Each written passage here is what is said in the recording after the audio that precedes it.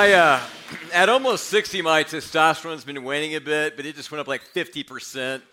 Thank you for the Tom Cruise compliment. I don't believe it, but that was pretty nice. I need a can. I just want to crush a can against my forehead right now. All right, how many of you saw Top Gun Maverick? Okay, so I'm not going to, spoiler alert, I may talk about the movie a little bit today.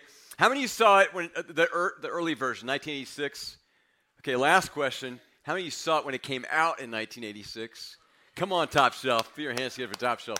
So I was a missionary in Malaysia, and I kept hearing about Madonna, this one named Madonna, and this new CD. Actually, it wasn't a CD; it was an album back then, called Like a Virgin. I go, man, I got to come home and listen to that. And I kept hearing about Top Gun, so I came back, watched Top Gun, loved it. My favorite scene is early in the movie when they're in that inverted dive, and all of a sudden Maverick flips the plane over, and they're like cockpit to cockpit.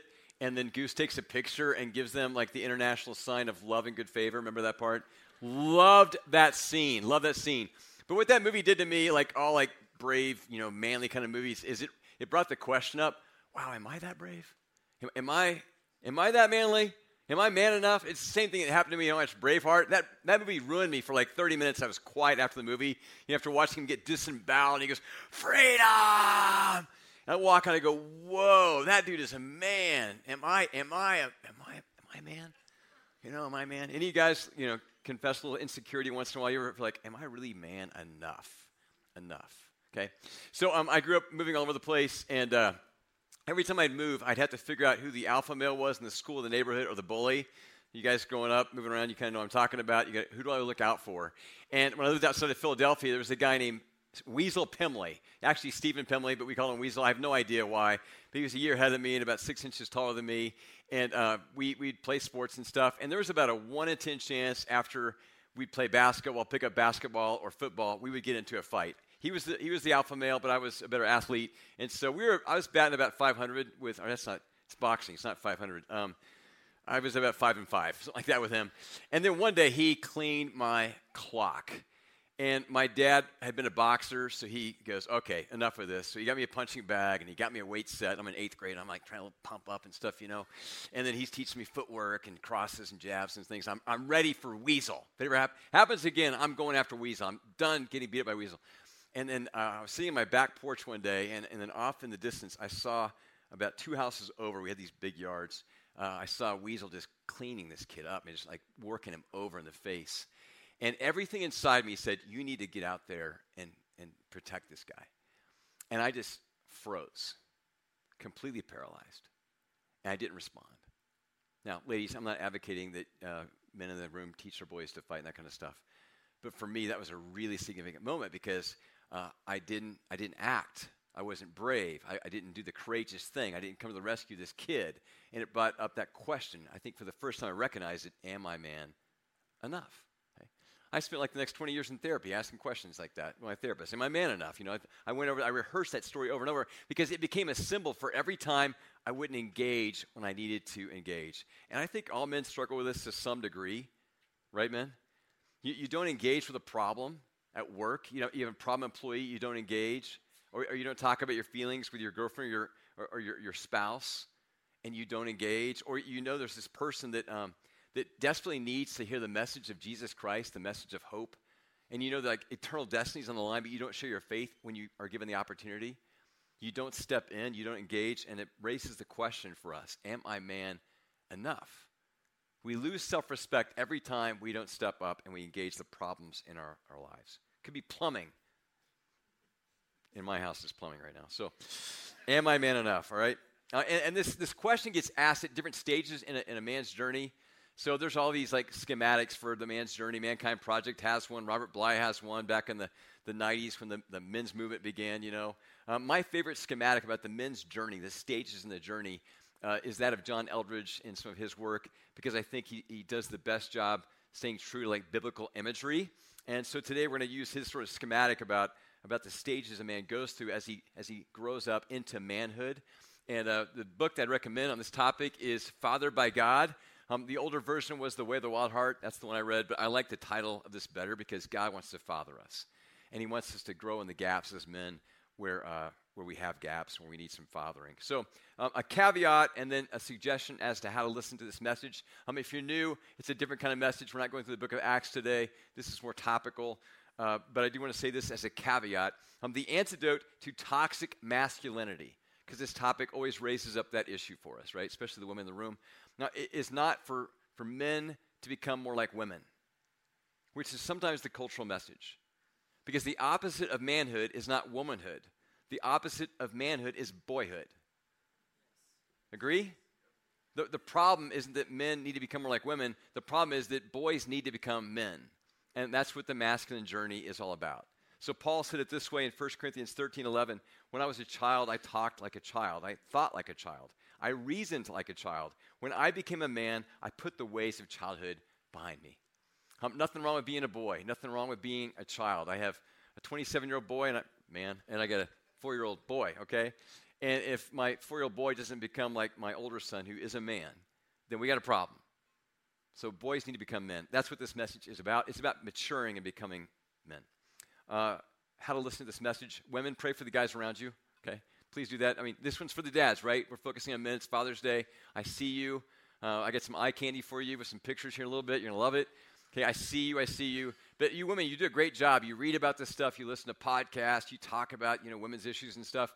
Most guys don't read books after they get out of college, and they don't talk about this stuff. And that's why we're doing this. We're focusing on the guys today and talking about what it means to be a man and grow into the manhood that God has for all of us. All right, so 6 stages in the journey. Guys, as you're listening to these stages, most of us are in a home stage. Like we're all on all the stages at the same time, but we tend to be most at home in a particular stage. So ask yourself the question, what stage am I primarily in right now? And then I think just as important, where do I have some gaps? Where do I need to ask my Heavenly Father to father me, where I have some gaps in my masculine journey? That'll make more sense as we go through the stages. All right, we didn't pray. I'm going to pray for us. We'll jump in. Father, thank you for Father's Day. And on this day, we want to honor all the men in the room who are fathers, and may they be loved well and honored well. And yet we recognize that as fathers, we fail, and we all have gaps. And so, Heavenly Father, will you be the Father we need today, and will you help us fill those gaps? And then will you help the men in the room have a clear understanding of what manhood is from a biblical vantage point, and then help us grow into it. In Jesus' name, everybody said, amen. All right, stage number 1, the beloved son stage. The beloved son stage is that era of a man's life when he learns he's dearly loved by his earthly father, hopefully, and his heavenly Father, definitely. This is where a boy must answer the question for himself, am I loved? Am I loved? So Jesus went through this stage along with all the other stages. His father's name was Joseph, and we know from Scripture he was a Talmudim. It gets translated righteous man in the New Testament, but we get lost in translation there a little bit. A Talmudim was a man who made it through Torah school. All the Jewish boys would go through Torah school, and they memorized the first 5 books of the Bible. But a Talmudim would go on and memorize all the Hebrew Scriptures. And so he was a righteous man by training and by reputation. So we don't know how many years Jesus had with his father Joseph. We know he died at a certain point, and we know he was a carpenter, and no doubt loved his son as long as he was alive. Not perfectly, because he was a sinner like all men, but he loved him well. But his heavenly Father filled in his gaps. And his heavenly Father answered the question at the deepest level, am I loved? And so we read about Jesus in his baptism in Matthew 3:17. As he's coming out of the water, his heavenly Father said over him, this is my beloved Son, with whom I am well pleased. Isn't that nice? Yeah. Do you know that's what Jesus says over you at your baptism? This is my beloved Son. This is my beloved daughter, with whom I am well pleased. When you come out of that water, you are spotless and holy before the God of the universe. So Jesus knew about his Father's love. He was the beloved. Now, this is super important because a man must know he's a beloved son, or he will be desperate his whole life. He will always be trying to get attention from others. He'll be insecure, and he will wear out the women in his life with a question, am I lovable? The question only God can answer. So for those of you who are new to Restoration, post-COVID, you don't know much of my story. Pre-COVID, you guys know too much of my story probably. But I grew up in a distant home. So my parents grew up in Northwest Arkansas during the Depression, during the Dust Bowl years. They were always trying to survive. Their descent was from Scandinavians, Irish, German people, and a little bit Cherokee Indian. And so growing up, having experienced what they went through, they didn't spend a lot of time telling me that they love me, okay? I think I heard my mom say it a couple times. I never, growing up in my 18 years at home, ever once heard my dad say to me, I love you. Never heard it. And so I took that question all over the place. I took it to performance. I always thought, man, if I just perform well enough at this or that, then I'll be lovable. Okay? I took it to women. Am I lovable? Am I lovable? I was desperate for love. And then at the age of 16, I began to follow Jesus.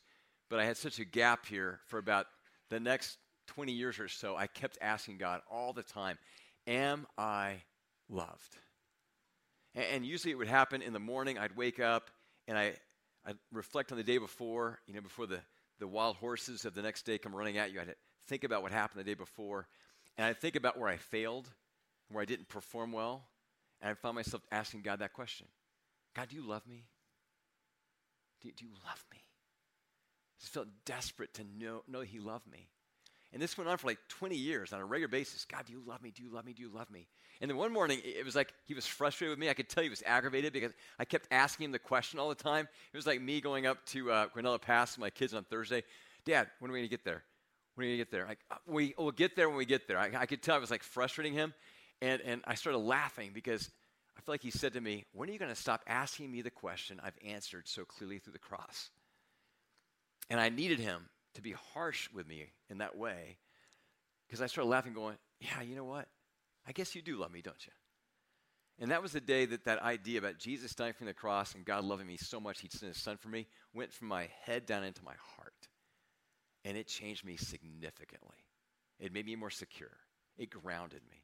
It's not that I don't ask that question from time to time. I still need my Heavenly Father's love. I just don't ask the question with the kind of desperation that I once did. Many of you men, you need God to answer that question for you. A.W. Tozer once said, learn your Father. That's a great line. Learn your Father. Learn who your Heavenly Father is experientially, and let Him answer all your questions for you. Now, if there's one habit I wish upon our whole church, it's the habit of on a regular basis, a daily basis, just spending time in the presence of our Heavenly Father, letting Him love us. Whether you're a morning person or an evening person, letting God just tell you and letting Him experience, or you experience His love on a daily basis is one of the most critical things we could do as a church. We need His love like we need oxygen. So my favorite time of the day is I'm in the morning drinking coffee. I'm at the table, at the kitchen table. I'm out in my office, and I'm just spending time in God's Word, and I'm just trying to be still before Him. This morning I sat down on a weight bench. I just sat there just like dwelling in His love. It's such a powerful experience. For a man to grow into mature manhood, he has to know he's loved by his Heavenly Father. Amen, somebody? All right. Stage number 2, it's the cowboy stage. Luke Grimes, ladies, I was thinking about you this week, okay? Okay, a little eye candy for the ladies, okay? But eyes on the pastor too, all right? All right. Okay, this is the stage in a man's journey where he learns that life is an adventure. And here he asks the question, is there an adventure worth living for? And therefore worth dying for? And this is why guys like cowboy movies. We like, Yellowstone and Tombstone and Unforgiven. We like cowboy movies because the cowboys are always on an adventure. They're rescuing cattle and they're rescuing women. And they're shooting rattlesnakes and stuff, And we love cowboy movies because being a cowboy is like a grand adventure. Well, Jesus went through this stage during what are known as his silent years, age 12 to 30. And we don't know a lot. We don't have any text about those years. But we know he lived in Nazareth most of the time. And I've been in Nazareth. Even now, it's not a big metropolis. It's kind of out in the middle of nowhere. And so Jesus grew up in the wilderness, an arid wilderness, but a wilderness nonetheless, with lions and bears and snakes and bandits and Roman soldiers and stuff. And so he lived in a dangerous environment. And he lived with his father, learning how to work with his hands in the carpenter shop. Don't think wood. There's no wood around Nazareth. He worked primarily with stone. And it says about Jesus in Luke 2:52 that he grew in wisdom and stature and in favor with God and man. This is a very critical stage. A man needs to know he's on an adventure, that he's a part of a story. This is key, a story bigger than himself. He needs to feel a little wild, ladies. A man needs to feel like you can't quite tame him, even though you may try. Right, guys? How many of you women have seen Yellowstone? I'm not recommending it, by the way. I'm a pastor. Okay. All right, so for the 4 of you who've seen it, if you had to marry either Casey Dutton or Jamie Dutton, who would you choose? Casey every time. Everyone So a little bit about Casey, well, one, Casey's played by Luke Grimes, so he's kind of good looking. But he's kind of wild. Like, you always go, this guy could come unhinged at any moment. He's mysterious, though. And he's brave. He's courageous. He steps into danger. Jamie always runs from danger. He's hesitant. He's insecure. He's unprincipled. Every woman would prefer Casey over a Jamie any day. Okay. Women will try to tame their men, but they don't really want to tame man. So how does a man grow in the cowboy stage? Well, first of all, you got to join God's story. You need a story that's bigger than your own, a story that's bigger than the story that the culture gives to you, right? So here's what the culture tells you that you should do as a man. Okay, make good grades so you can go to a decent college, so you can make a decent salary, so you can raise a family, raise kids, and have some adventures and some vacations with them, so you can send them to college, so you can have grandkids, so that you can get old and start playing golf and collect seashells in Florida. Okay? That's the story we're given. Guys, is that a big enough story to live in? No. We need a much, much bigger story, and God has a bigger story for us. More on that in a few moments. If our story is too small, our life will be small as well. Number 2, you got to do dangerous stuff. As a guy, you need to blow some stuff up, okay? Give you permission. Blow some stuff up. Yeah, not him. When brothers want to bro brothers, that's not a good idea, okay? There's no adventure without a little danger, okay? So learn how to ice climb. Learn how to kill what you eat. Realize there's a devil. Paint something that you think is beautiful that other people might think is profane, okay? Learn how to change a diaper. One of the most terrifying things I've ever done in my life was change my first diaper, okay? It gets even scarier. Learn how to talk about your feelings with women. That's super scary stuff, okay? But face the danger in your life and grow and courage. But don't be stupid. Don't be an idiot. Don't go get drunk and then ice climb, okay? Not a good idea. And then learn how to work hard, because being a cowboy is really hard work. Proverbs 13:4 says, the soul of the sluggard craves and gets nothing, while the soul of the diligent is richly supplied. So many men, they don't grow in the cowboy stage. They don't live this bigger adventure God has for them. They don't step into danger in the world because they're too busy in their pajamas playing video games in mom's basement, okay? That they don't want to work hard. And men who don't work hard, they live their whole lives with cravings that are never satisfied. I mean, just taking your kids camping is a lot of work, okay? It's always work, but it's always worth it. But the soul of the diligent is richly supplied. So learn how to work. Cowboy up. All right? Okay. Stage number 3, the warrior stage. Warrior stage. Tom Cruise, 1986. A little bit better looking than 2022, ladies, in my opinion. We love Maverick because, Maverick, he enters into like this warrior space. He takes on MiGs. He blows up nuclear plants. He's a warrior. That's why guys love war movies. It arouses in us this desire to be a warrior and to be brave. And it reminds us, these movies remind us, as we look at the biblical story, that our God is a warrior. He's a warrior, and we're made as men in his image. And women, you are too, warrioresses among us. Okay? Isaiah 42:13 says, the Lord will go forth like a warrior. He will rouse his zeal like a man of war. He will utter a shout, yes. He will raise a war cry. He will prevail against his enemies. Do you know Jesus was a warrior? He was the ultimate warrior.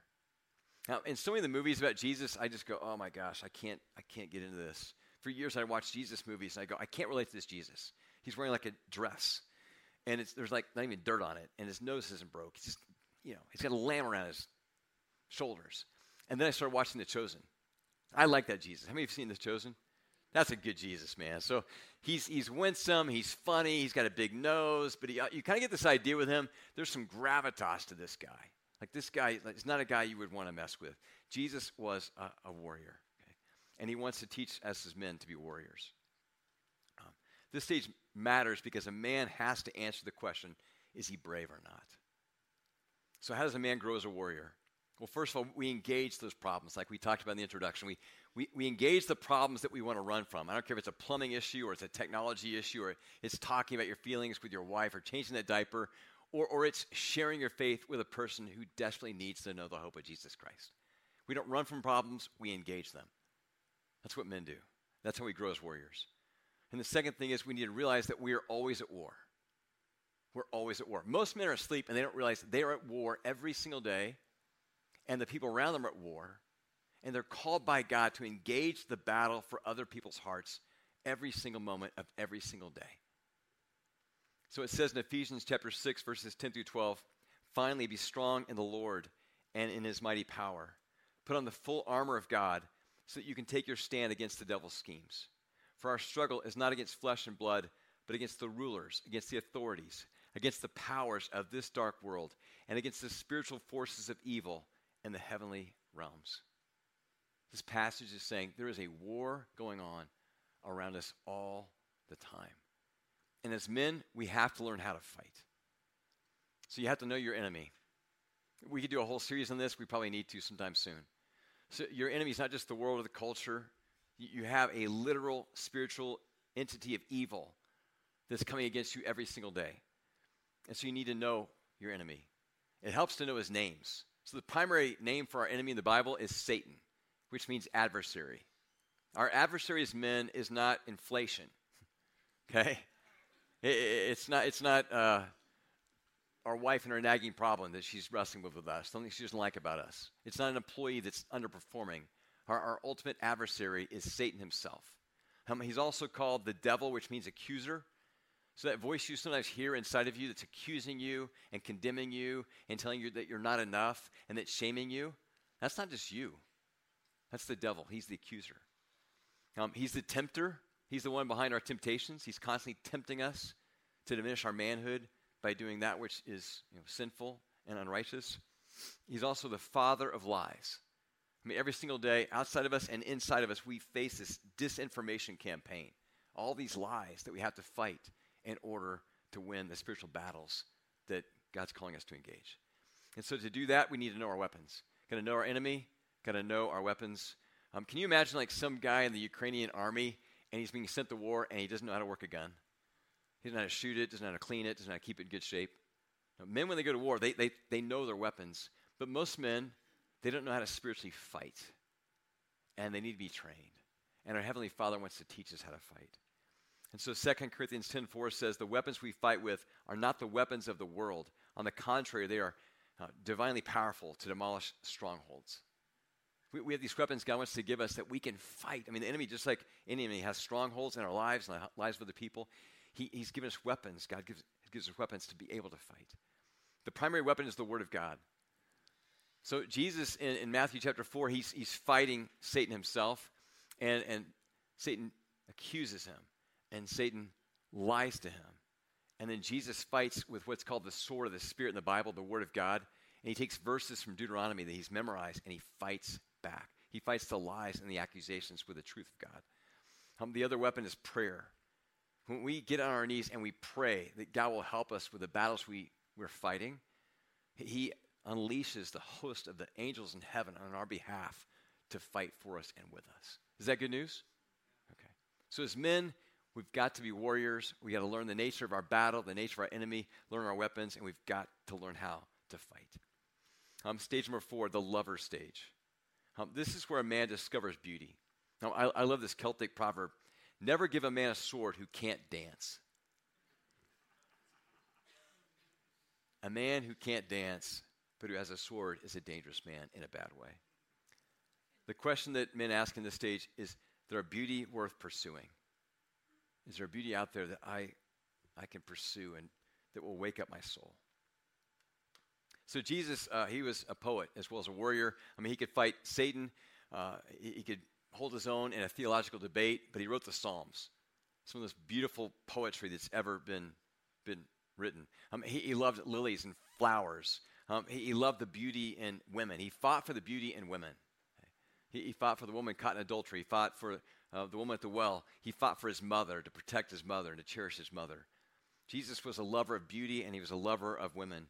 And as men, we're made to be lovers of beauty and women as well. And if a man does not become a lover, he'll be dangerous in a really bad way. He'll be a mercenary, not a soldier. He'll be a sperm donor, not a father. He'll be religious, but not have a relationship. That's not the kind of men we want to be. My father did a pretty good job with me in the cowboy stage. He made me cowboy up. He would create work for me to build a work ethic. Crazy stuff he had me do. Warrior stage, he was a boxer, like I said. He did that warrior thing with me. But I didn't see my dad romance my mother And that left a hole in my manhood. And we didn't sit around talking about poetry. I'm not sure we ever used the word beauty in our household. Okay? And so that's been the primary place where I've had a gap in my masculine journey. And I've needed my Heavenly Father to help fill that gap. And so this is why I backpack and hike and hunt and fish. Henry Thoreau once said, most fishermen spend their entire lives without knowing it's not the fish they're after. Okay. Ladies, when we go outside to go fishing and hunting, it's really about beauty more than anything else. It's not about what we're chasing. And so for me, it's Mount Falcon. I mean, we hike and backpack and go different places. But on a pretty frequent basis, especially in the summertime, I go to Mount Falcon because it's close by. And I've been climbing Mount Falcon for 30 years. And when I was in my 30s, I would run up Mount Falcon. And then in my 40s, I would fast hike up Mount Falcon. And now I stroll up Mount Falcon very, very slowly, partly because I no longer have the fitness to do anything else, but also because slowing down helps me see beauty. And so the other guys in the teaching team have been making fun of me because for the first time in my life, I'm seeing flowers. Like I used to just run past flowers, you know? Now I stop and I go, wow, Columbine's gorgeous. Look at that painted brush. Like I actually stop and I admire the flowers. And I've got a cow elk tag for this fall. I'm going to hopefully shoot an elk. But now when I see the deer, I stop to them. And I started talking to the deer this week. I literally was talking to deer. There were 5 deer. Like there was a mother doe and 2 does and 2 little bucks with like the felt in their little antlers and stuff. And I stopped this last Thursday, and I was talking to them. I was like, you guys are so cute. Man, you know, what's for breakfast today? You little bucks, man, you're going to be warriors someday. I actually they're like 10 or 15 yards away because they're stupid. I was hunting. I could have killed them with a rock or something, but I'm talking to them. I walked away going, I'm becoming like freaking St. Francis. I'm talking to the animals and the flowers and what is happening to me. Well, what's happening to me is I'm learning to appreciate beauty. Like I'm realizing I need beauty. I need God to wake up my soul. And when I notice beauty, it softens my heart. It softens the warrior spirit within me, and it makes me more compassionate. So how do we grow as lovers? We spend time enjoying beauty. We get outside, we read poetry, we take up photography, we learn how to play an instrument, we look at flowers. If you guys have a girlfriend, you can buy me flowers, okay? We'll trade off the flowers, okay? And then second, we pursue women. Because women are the ultimate beauty. And some guy sitting next to his wife right now needs to say amen. Okay? Right? Women are the ultimate beauty. Frederick Buechner, when he was a boy, he fell in love with a girl in Bermuda. And head over heels in love with this beautiful young girl. And he later said, all the beauty I longed for, beyond the beauty I longed for in her. My interpretation. He was enthralled, captivated by her beauty, but he recognized the beauty in her pointed him to the greater beauty, which is the beauty of God. Okay. So my wife's in the front row, and when I look in her face, I see the ultimate beauty, and her face gives me peace. And yes, I'm being syrupy. Email me. Go ahead. But her face, as beautiful as it is, it points me to the creator of her face and the creator of all beauty, my Heavenly Father. And what our hearts long for more than anything else is the beauty of our Father's face. And one day we're going to see it. Between now and then, we find this beauty in flowers and animals and sunsets and pulling trout out of a river and in the face of our women. Amen, guys? Okay, all right. So, men, let's become lovers. Let's become poets. Let's learn how to dance. Let's discover beauty. Stage number 5, the King stage. And we got Tom Cruise again. No, who do we have here? Aragorn. Yeah, I got the wrong thing here. That's Aragorn. What? The Rings. I have Tom Cruise in my notes, but anyway, we'll go with we got this one. I should watch the movie, huh? All right. Back to the stage. Okay, forget the movie. Okay, a man on the stage learns to rule. Did I skip a stage? Yeah, I'm good. I've done this a few times today. Okay, this is the stage where a man learns to rule over a kingdom, be it his job, his ministry, or the influence he has with his family and his friends. Okay, and the question he asks here is, am I worth following? Am I worth following? Jesus was a king. Not just a king, but the King of Kings, the Lord of Lords. And he brought a kingdom to earth, the kingdom of heaven. And this verse, I never saw this before until this week. Luke 22:29. I love what this verse is saying to us. And I confer on you a kingdom, just as my Father conferred one on me. Here's what he's saying. My Father gave me the kingdom of heaven and told me to bring it to earth. Our goal as disciples of Jesus is not just to live a decent life, die, and experience heaven in the future. We're to experience heaven, the kingdom of God, right now.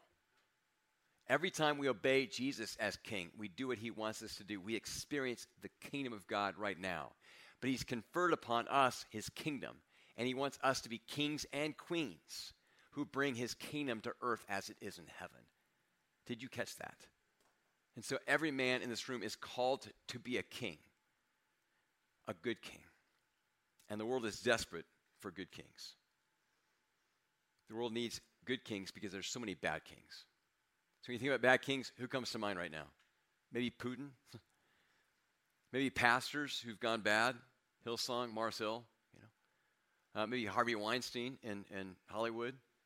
Maybe some president you're thinking of, pastor, president, I don't know who you like, who you didn't like. Whenever there's leaders that use their power against people, to diminish people, and to grow their kingdom at others' expense, we say that's a bad king. That's a bad king. The world needs good kings with good character so that the people underneath their influence can flourish and experience the kingdom of God. So how do men grow as kings? Number one, by becoming ridiculously responsible. You have to take responsibility. You don't blame other people for what's going wrong in your home or your business or your simple church or your ministry. You take responsibility. If you're in charge, you're responsible. You own it. That's what good kings do. Good kings are humble. Okay? They don't blame other people.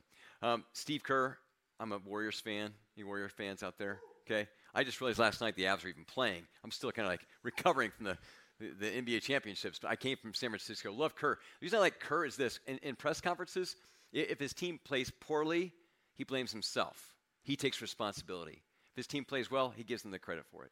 That's what good kings do. They take responsibility. And number two, we become good kings by letting God grow our character. How do you do that? You surround yourself with godly men, other kings who are good kings. Proverbs 27:17 says, as iron sharpens iron, so one person sharpens another.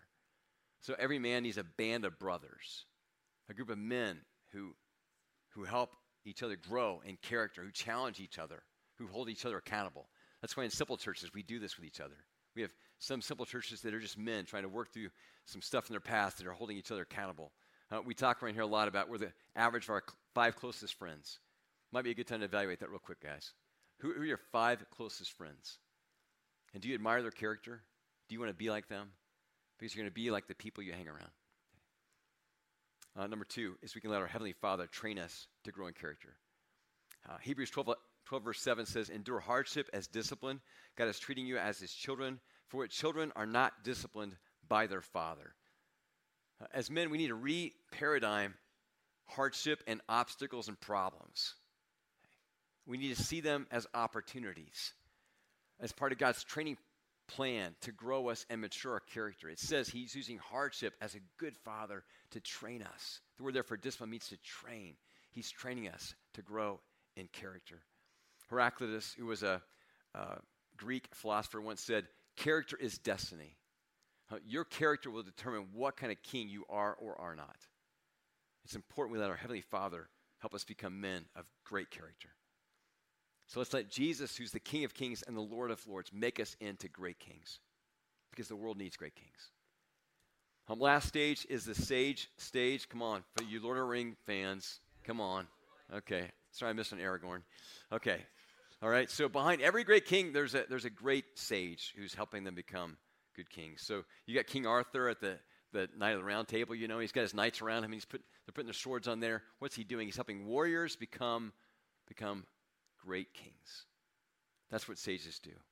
And the question that a man has to answer in this stage of his journey is, do I have wisdom to offer?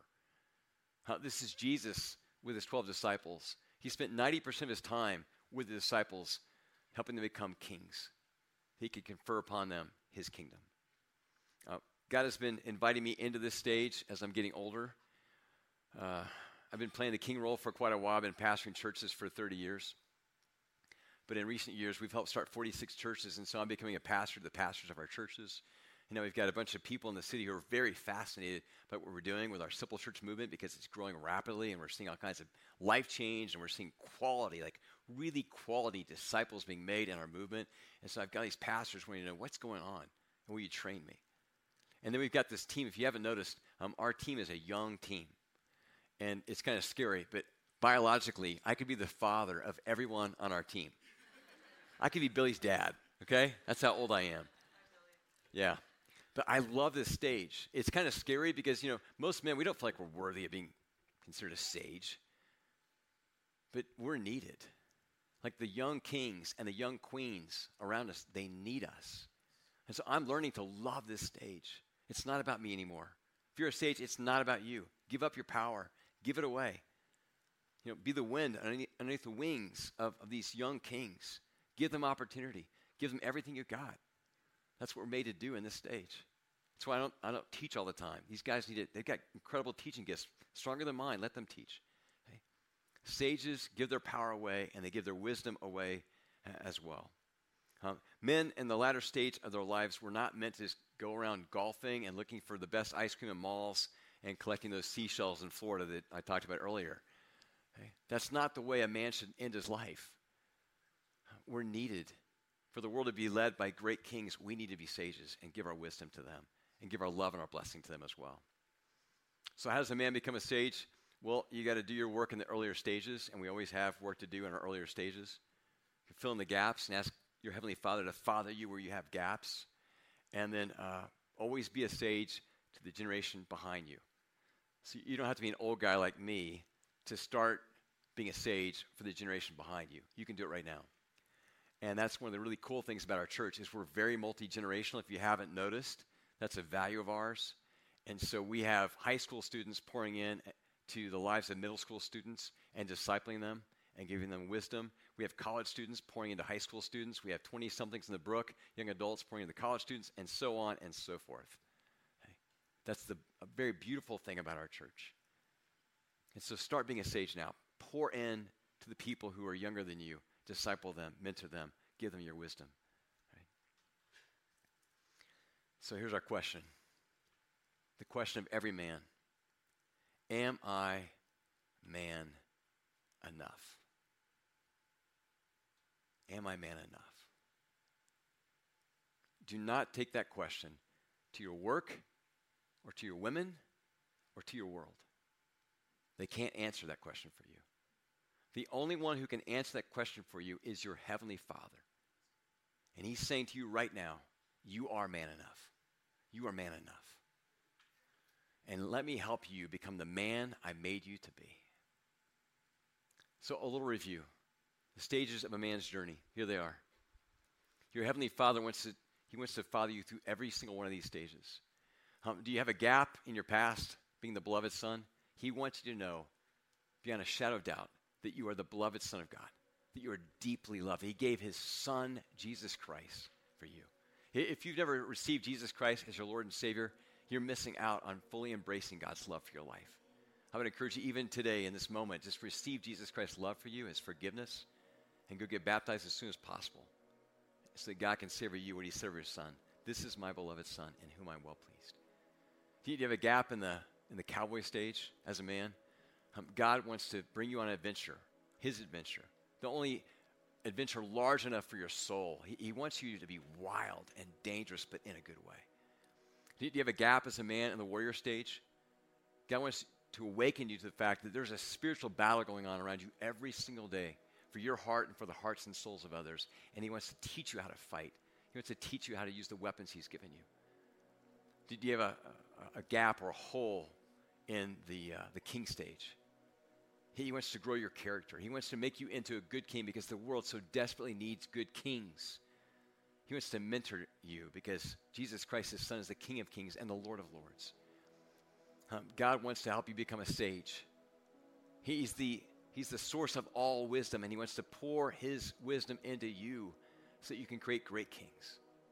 Whatever stage you're in, He wants to father you and help you become a man of God. A man who every time He asks the question, am I man enough? You hear the voice of God saying, yes, you are man enough. And as a church, we don't leave you alone in this process, this masculine journey we're all on. And so we've got a retreat coming up. Some details here. Love the beer, by the way. August 12th through the 14th. Scott Fuog, who I think is in the room, maybe not. He's going to help lead this retreat. We're going to go back through these stages. We're going to do some work. It's not going to be some kind of weird men's retreat where you get naked and you play bongos or something, okay? We're not doing that kind of stuff. Right? We're not smoking peyote or something like that. No, this is going to be a Jesus-centric man's retreat. We're going to go back through these stages, and we're going to encourage each other and strengthen each other and let God father us. All right, let's pray. Father, we thank you that you are the perfect Father. You are the perfect Father. And Father, we love our fathers, but they all had gaps, and therefore we have gaps. And so we desperately need you as men. We need you as our Father. We need you to answer all of our questions, especially the question, am I man enough? And Father, I believe that through your word you've been answering that question today. And so as men, whatever you've said to us, whatever word you've given to us today, I pray we'd hang on to it and we'd own it and we'd be transformed by it. And may we become a church full of godly men who raise up other godly men for generations to come, to the glory of your Son, Jesus Christ. Amen.